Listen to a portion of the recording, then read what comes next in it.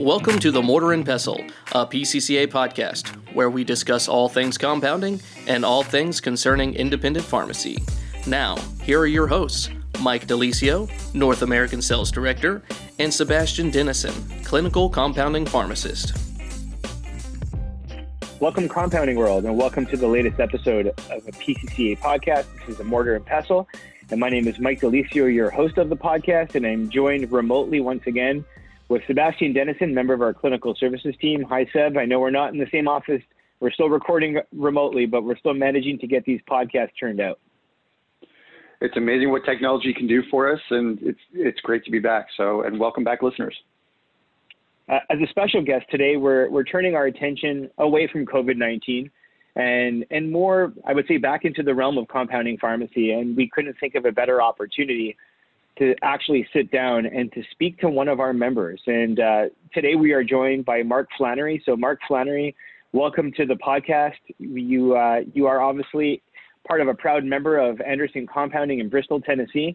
And we would love to sit down and chat more about the regulatory climate and obviously some of the specifics that pertain to your store and your role within the pharmacies. But welcome to the Mortar and Pestle. Thanks for having me on. I appreciate the opportunity. This has been a long time coming, Mark. I think this is something that we had planned for a while. As we look back on the prior 40 episodes that we've had a chance to record, as a review, we've discussed, method suitability testing and stability indicating assay, which was a very lengthy discussion with Ross Caputo from Eagle. We also had a chance to discuss some of the regulatory changes pertaining to USP 795 and 797. We've had a chance to discuss our bases and our proprietary information as it pertains to our formulation database, as well as FormulaPlus, which is our extended beyond use dating studies that have been performed on certain formulations. And I think today's episode and our conversation will probably touch on a lot of the prior information that we discussed with members of the PCCA team, but not necessarily with a compounding pharmacist like yourself. So very high level, Mark, for the listeners out there, if you can maybe discuss your role within the pharmacy and the community that you serve in Bristol.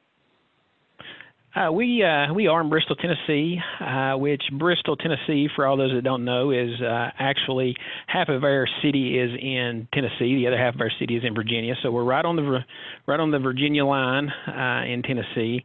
We're considered rural in this area. We have the city itself has right about 45,000 people in it, but we have patients in a broad area in the Tri-Cities, which is an area that we're in, and we do quite a bit of compounding. That's our main thing that we actually do here in the pharmacy. We have a traditional side, just like a lot of pharmacies do still, and we have a women's health side with clinical pharmacists that see women's health patients as well. But our main structure in our pharmacy is compounding. And we compound for the majority of the state of Tennessee and in Virginia, as you can imagine, where we are on the border there. We have done sterile compounding for about 20 years, and as of last year, we did stop doing sterile. So now we're just doing non-sterile only. Is what our main primary focus is, and anything from veterinarian compounding to, of course, women's health compounding to any other kind of compounding that needs any other medications that need to be compounded based on the area that we're in. So we have quite a wide variety of patients from different socioeconomic scales and areas, and that all flood into this area. So we have a vast array of patients that we compound for. And our pharmacy, we've been here since 1991. 92 is when Cleve Anderson opened Anderson Compounding Pharmacy. So he has been here for a long time. I've been here since I graduated pharmacy school the last 10 years. I've been in compounding for 10 years now, and now I am the director of the compounding lab and over our billing department as well. So, I love what I do. Really enjoy it. It gives me an opportunity to do a lot of different things that you can't do in just traditional pharmacy or in other pharmacy realms or even other medical realms. I get to talk to a lot of interesting people, a lot of interesting providers and nurses, and get to help them tackle problems. As a lot of our listeners out there know, that's the one of the most rewarding things about what we do. So I just really enjoy my job. Now, I know we're going to get into the meat of the topic pretty soon, or the podcast, but I'm going to probably circle back, and I'm going to get you to start thinking about it, but I probably want to hear some of the stories that you enjoy and what brought you into compounding, but we'll touch on that a bit later if that's okay. Sure. Today, I just kind of want to touch on a few things. You were in sterile, and you're now kind of focusing on the non-sterile world, and you were just discussing with us a little bit before we started recording with respect to some of the changes that you're starting to now see in the non-sterile world that's almost a bleed out. Just curious as to what the perspective is in Tennessee and Virginia from the state board perspective. Traditionally, our state board has, they have been almost, I wouldn't say exclusively, they do a lot of, of course, traditional pharmacy inspections when they're coming in and they're talking to us, and a lot of the guidances that they guide us with, that's traditionally, like probably in all states, that's where kind of we all started with state board inspections and that type of thing, and in interactions with your state board inspector.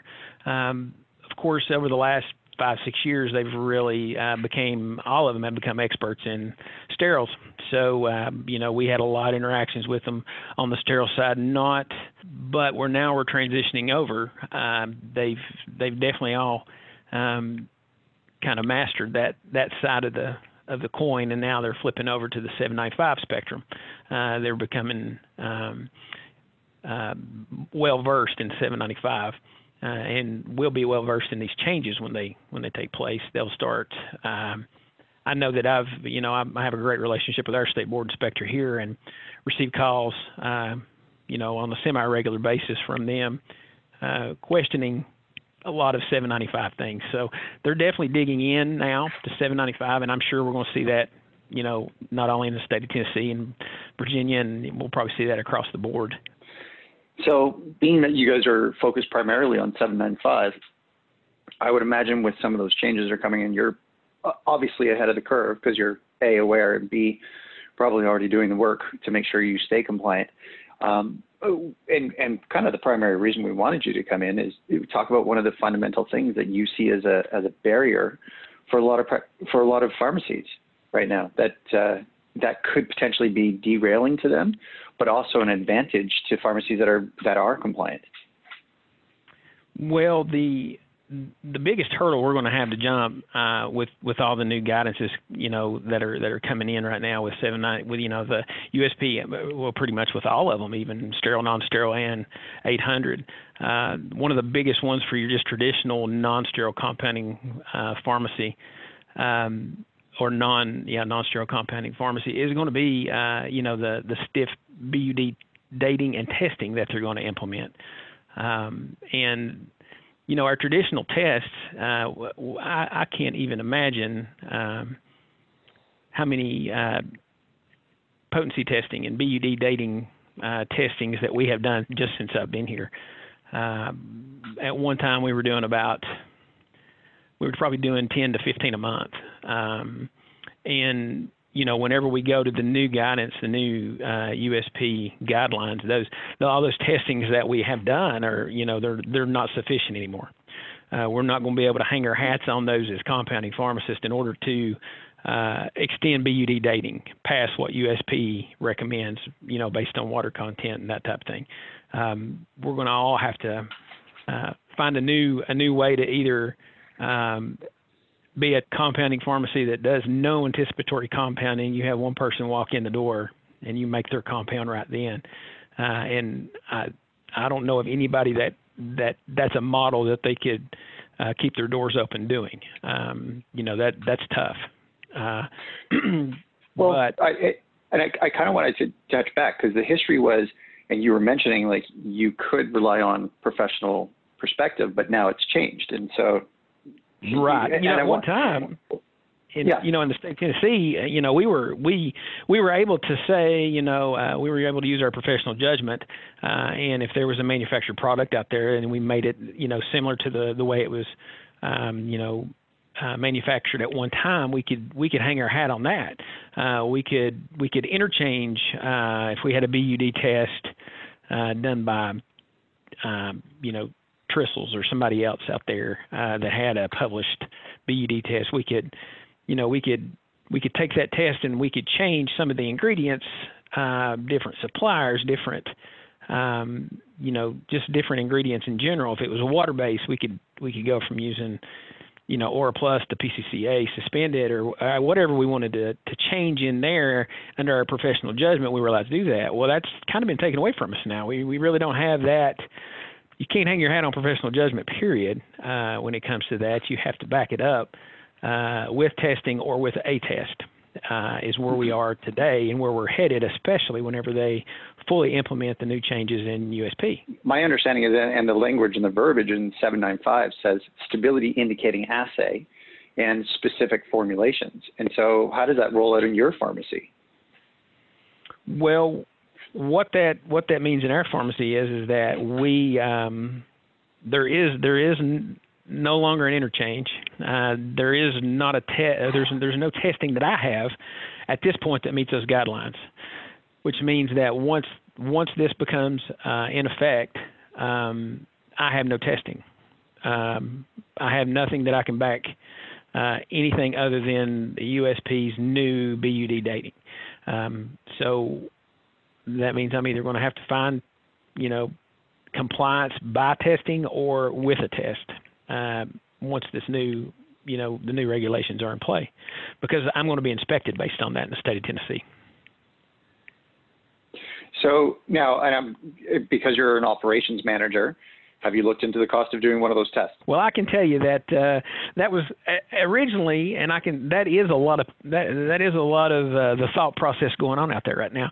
And I was in that same bucket until not too long ago. Whenever I thought, well, let's really dig down to the nuts and bolts of what the cost is going to be and why is the cost going to be there compared to the cost that we were incurring by testing before. And if we look at the new guidelines and we look at a lab, whether it be Eagle or whether it be any of the other labs that are out there, they're all having to meet the new standards. So therefore you might find one that's 10% cheaper. Let me just tell you, it really doesn't matter on 10% cheaper or not, because the new guidelines that are out there are very, very expensive. And when we look at, if we look at just, the original, or not the original, but there's a phase 1 testing and a phase 2 testing. And in a phase 1 testing, for one ingredient, you're looking anywhere from 5,000 to 7,500, and that really gets you no BUD dating at all, past about a 30 to 45 day, depending. But it doesn't extend past the USP. And what phase 1 really does is it sets up the ability to do extended testing. Is what we're really doing. It gives you a baseline. It lets them actually, your lab, whoever you use, come up and develop a new method to verify the potency of the new drug, for extracting it, through HPLC or whatever means they're using, and preparing all of the tests that are to come that they have to do now with USP. So before you get into it at all, you're between $5,000 and $7,500 before you even start really doing extended dating. That's just to lay the foundation, the groundwork. Once we decide, okay, well let's extend this out there and let's see how far we can go with it. Well, now we're looking at not a test but a series of tests, because we have to make sure that that our containers are stable over time, that whatever we're putting the medication in. We have to make sure that, if we are antifungal in there, static or whatever we have in there to keep fungus from growing or bacteria from growing, that it also sustains over time. And, when we think about those things, and especially as pharmacists have been doing this for a while, we we do think, well, man, that's a great idea for orals. Whenever you're making long-term suspensions for somebody to take that's over 30 days, we stick it in the fridge. If we have testing on it. Before we were like, well, yeah, that would definitely hold the concentration will hold. But could you say 100% that over time that we're not growing a bacteria or something else in there? No, we really didn't test it, So that aspect of the new testing, I mean, it makes sense. It makes sense to a practitioner if you think about it. But everything we do, of course, incurs more cost on the bottom line of the test. And by the end of the phase 2 testing, and when you really start getting back some figures on, okay, well, now this is where I am, say in 30 days, 40 or 30 days, 60 days, as I'm extending that out, I'm not having fungal growth. My containers are adequate. They're doing what they're supposed to do. We're not having and my drug is stable. Yeah. And my drug is stable, and it's not only is my drug stable, but I'm not having anything that is creeping up in there that shouldn't be there, that we didn't know would be there. Whether it be I'm having a metabolite that's popped up, and originally I thought my drug is stable, but it really wasn't. I'm just seeing double peaks. Those kind of things is what we're looking at now, and of course those come with a big expense. And it doesn't matter if you want to do those or not. If you want your test to be, to pass USP and to make your regulators, we're all regulated by everybody under the sun now, whether it be your state regulators, NABP inspections, whether it be a different state board coming in and inspecting you, the FDA coming in and looking at you, whoever comes in and looks at you, they're going to want to see these in there to be compliant with USP, because they know that is their Bible as compounders that are not manufacturers. So that phase 2 testing, just for one ingredient, for just a short period of time, say 30 days, maybe 60 days, you're looking at, for one ingredient, $14,000. So right now we're into about maybe 1 to 2 months at $14,000 plus the $5,000 to $7,000 on the front end. And when we look at that, we used to be able to get a single ingredient over a 6 month, 6 tests, for, gosh, a few hundred, if I remember correctly. Yeah, well, like $250, $300, per test. Stretch that over time. We're maybe $1,500, if that, to get a 6 month dating. And now, we're looking at 22,000 before we even get past the first 60 days. So when you really stretch these out and you look at some testing and you're looking at, okay, I'm going to be I could be $60,000 into this with 1 or 2 ingredients to get 90 days to 6 months, that would be on the cheap side for 6 months. You really get to think, okay, well, now what am I going to do? Oh my gosh, I make, I don't know how many SKUs compounders have out there.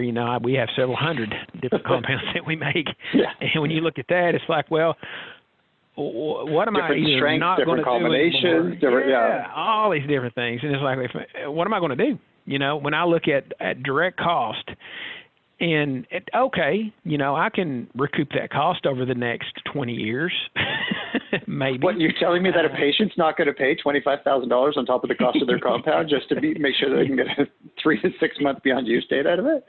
Exactly. Hormones got expensive quick, didn't they? At this point, you have to sit back and really, as when you're looking at margins and you're looking at running a business and operating a business, and you're looking at, okay, well, that's fine. I won't extend BUD dating at all. Well, now I'm looking at, well, boy, I just really increased I reduced my margins, increased my cost tremendously, on the work side of it. I've got to pay people to go out there and make this, instead of making it once, maybe monthly, once every 2 months. Now I've got to make it daily. Well, you can't do that either. So now this gets to the point where you're talking about, something that's really going to be detrimental to, especially small pharmacies out there. The small compounder who really enjoys what he does, he makes a good margin on it. He's paying bills with it. But now we're at the point, okay, if I jump through the hoops that now I have to jump through in testing, I'm instead of being in the black, well, now I'm not. I'm in the red down to the pink. Oh my gosh, I'm going out the back door. I can't do it. You know, that's kind of where we are now with this kind of testing that we're going to end up having to do. But there's an option for that. There's alternatives. Well, hang on, because one of the other hidden costs that people don't realize is you do have competitors in the market that might have done testing, or they have formulations that are published and they've gone and extended beyond use date. And now you're losing scripts if you're not being compliant or you're not extending beyond use date. So there's also like not just the operational cost but you could also be bleeding scripts if you're not be able to give them a good beyond use date. And that's unknown. Like that's the scary one. That's the scary cost. Yeah, you're exactly right. And what the problem with that cost is by the time you figure it out, it's too late. Yeah, they're gone. It's so much easier to retain a patient than it is to try to get them back. You know, that as we all know, that's just very difficult. We're creatures of habit, all of us, and once we get in a routine and get in a habit of something, it's hard to break that habit. Financially, you can break that habit. You'll run them off. Yeah. Trying to bring them back is you know, that's definitely a lot harder. So, and that is the unknown, and you don't know. And as we all know, you know, we have several compounders around us that are good compounders, and it's the same thing as, you know, if I'm not doing it and they are, then I know that I'm going to lose my business to them. Mm-hmm. So you can't blame a patient for doing it, you know. No. Well, everyone wants convenience, especially today. Like we're talking, even 30-day supply is kind of the minimum that you want. But, you know, in this case, like people don't even want to leave the house. I'm sure that they're like, can I have 3 months? And you're like, I can't. I don't have the testing. The internet is alive and well, and they can start searching out who can do it for me. So, and you alluded to this. What's the solution? Simple. What's the solution? Test. Well, 26,000. I don't have that much money. Any alternates that you have up your sleeve? Well, we can use testing that follows the new guidelines, as long as we do not waver from the exact formula that's used at the time. So me, you know, like I've said, I've been doing this for 10 years. The pharmacy's been compounding long before I got here.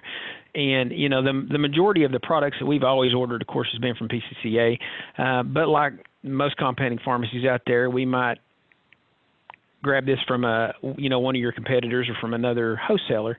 You know, this raw drug product, this base, this whatever it may be, at the time, for whatever reason, we decided to use that, which is, you know, a very common thing to do. And a lot of your listeners out there are doing the same thing in the same boat, because for whatever reason, to save a buck, to do this, to do that, whatever the reason may be.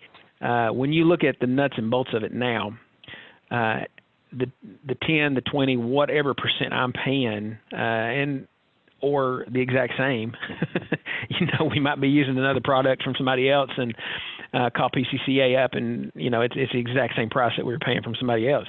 The key to it is the BUD testing that PCCA does now, that they have in their FormulaPlus. When you really look at how many formulas that you have, and how many formulas that PCCA has that they have testing on, and all I have to do is use your all's products in order to extend that date out to 90 days or to 6 months.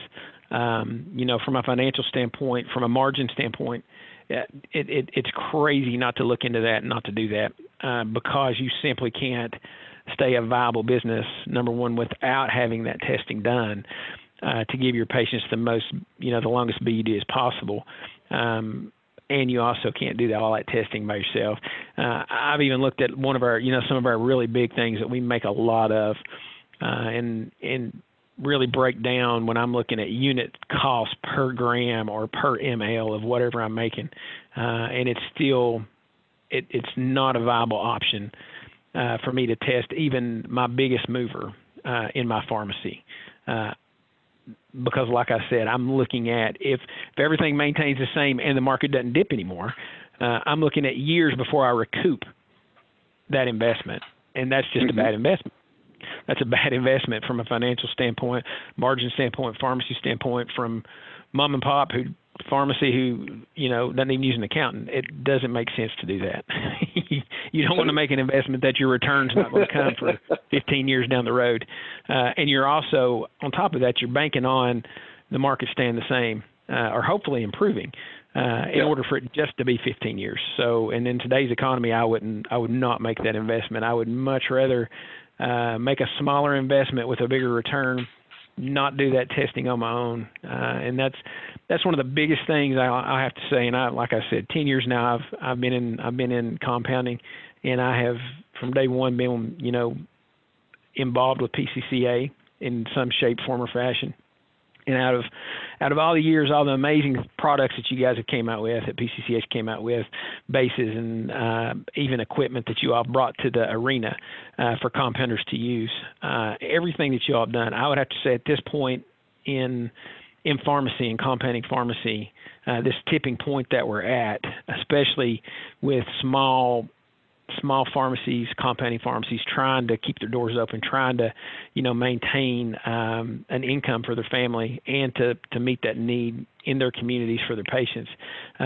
What PCCA is doing right now is probably the most influential thing that they've done up to this point since I've been involved with them, doing the testing for all your members. And I'll say thank you for doing it, because it saves me a lot of money either in testing or in labor and losing patients because I can't keep up. There's no way. I can tell you right now, we run about, we run probably 75 to 100 different scripts a day for compounds. Out of those, we end up having to make 25. I guess we actually run about 150 a day. We end up making between 25 and 50 of those. So that tells you how many more people I'd have to double my force, and it still wouldn't work in order to be able to maintain that, just our patient load that we have right now. So, and of course, I know that you have patients out there that everybody listening has those that call back and say, last time I had 45 days on this and now I only got 30. I want my 45 days, or I want my 60 days. Just depending on when they come in and pick it up based on when the lot was made, So just imagine if everybody that walked through the front door got that 30-day or got that 29-day or 28-day because they ordered it and didn't come back and pick it up for a week. Those are awkward conversations to have. I'm very, very thankful we don't have to have those conversations with every single person that walks through the door, because I'm not able to put an extended BUD dating on things. So I appreciate you guys for putting that out there. So Mark, I'm going to jump in and wrapping my mind more around your responsibility within the pharmacy, being the director of the compounding lab and overseeing all compounding.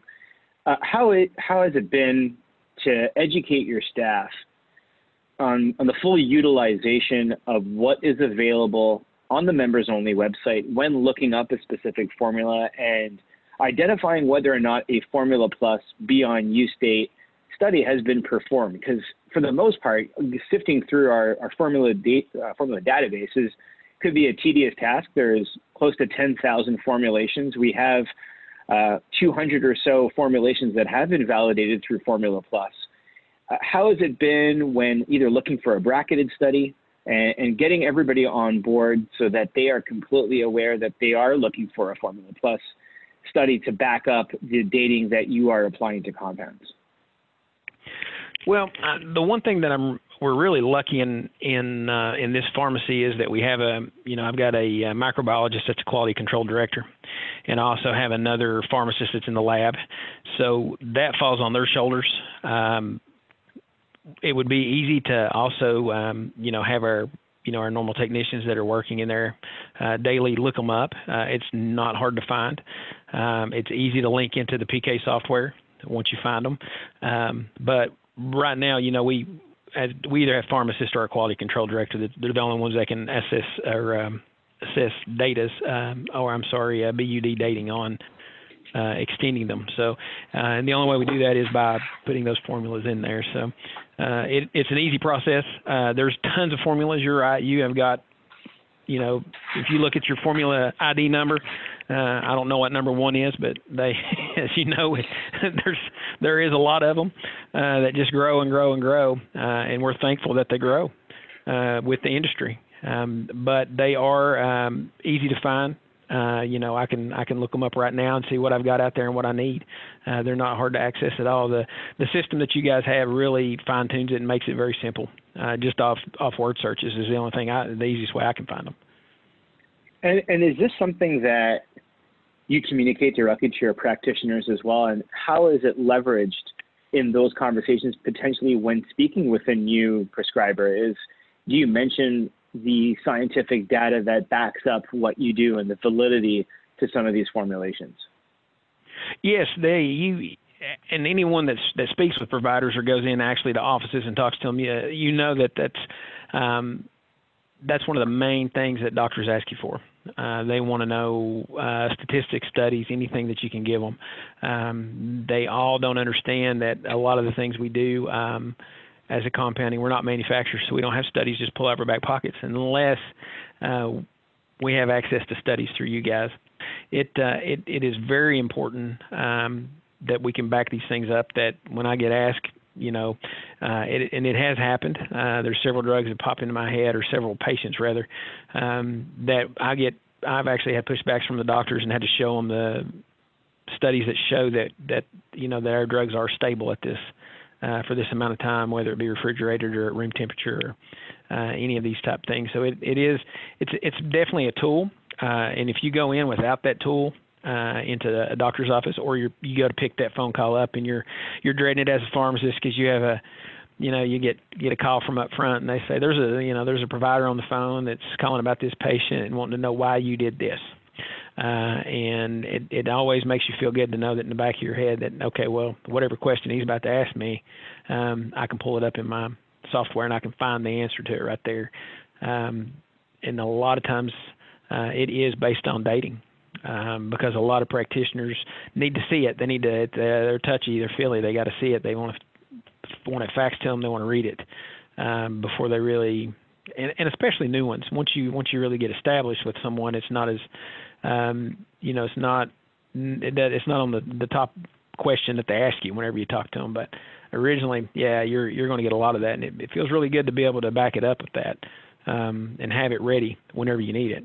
And man, it makes you look professional too, because you don't have to get back with them. You don't have to do some research. It lets them know that you're basing what you do off fact, not off what you think, and that reassures them.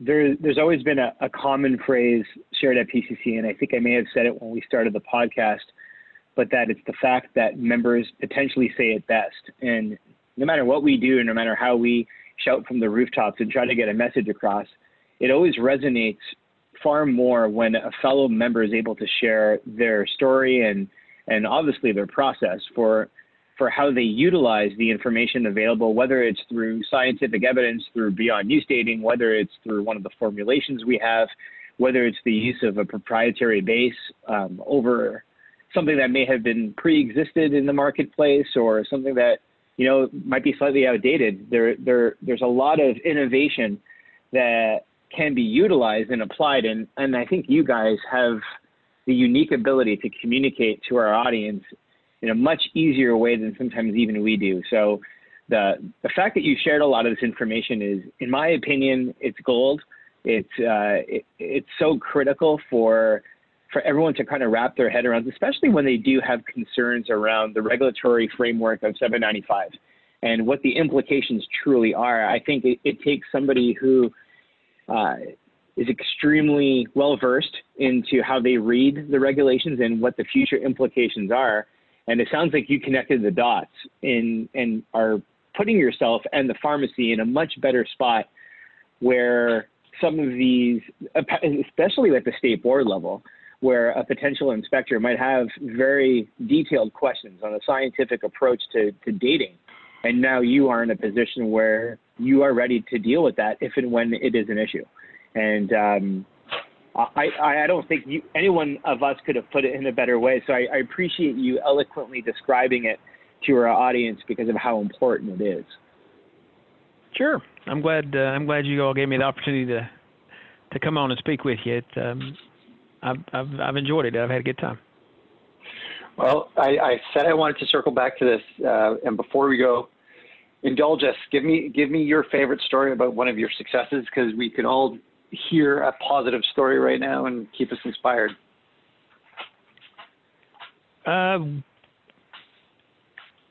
Some of the best successes that we have and have had is when we can change somebody's life for almost do a 180 and change their life, the way their lifestyle over time compared to how it has been. And more so than anything, the one that pops into my mind is a lady that had an infection for, I think it was 36 months, almost 3 years, and had went to probably 5 different. She went to 5 different doctors, including wound centers. She was on her second wound center whenever they contacted us and said, we're throwing our hands up. We're about to have to amputate a leg, and we don't know what to do. And we started therapy on her. And she called us in a month, and she said, I'm walking. And then she, within 6 months, we had cleared it and completely changed her life. And she still contacts us and talks to us, and has one of the pharmacists here, has her cell phone, and sends her updated pictures of her of the leg and how everything is returned back to normal. And just off the top of my head, that's probably the most empowering, life-changing thing that we've done is, and we have saved more limbs than I can think of off the top of my head. I can tell you that.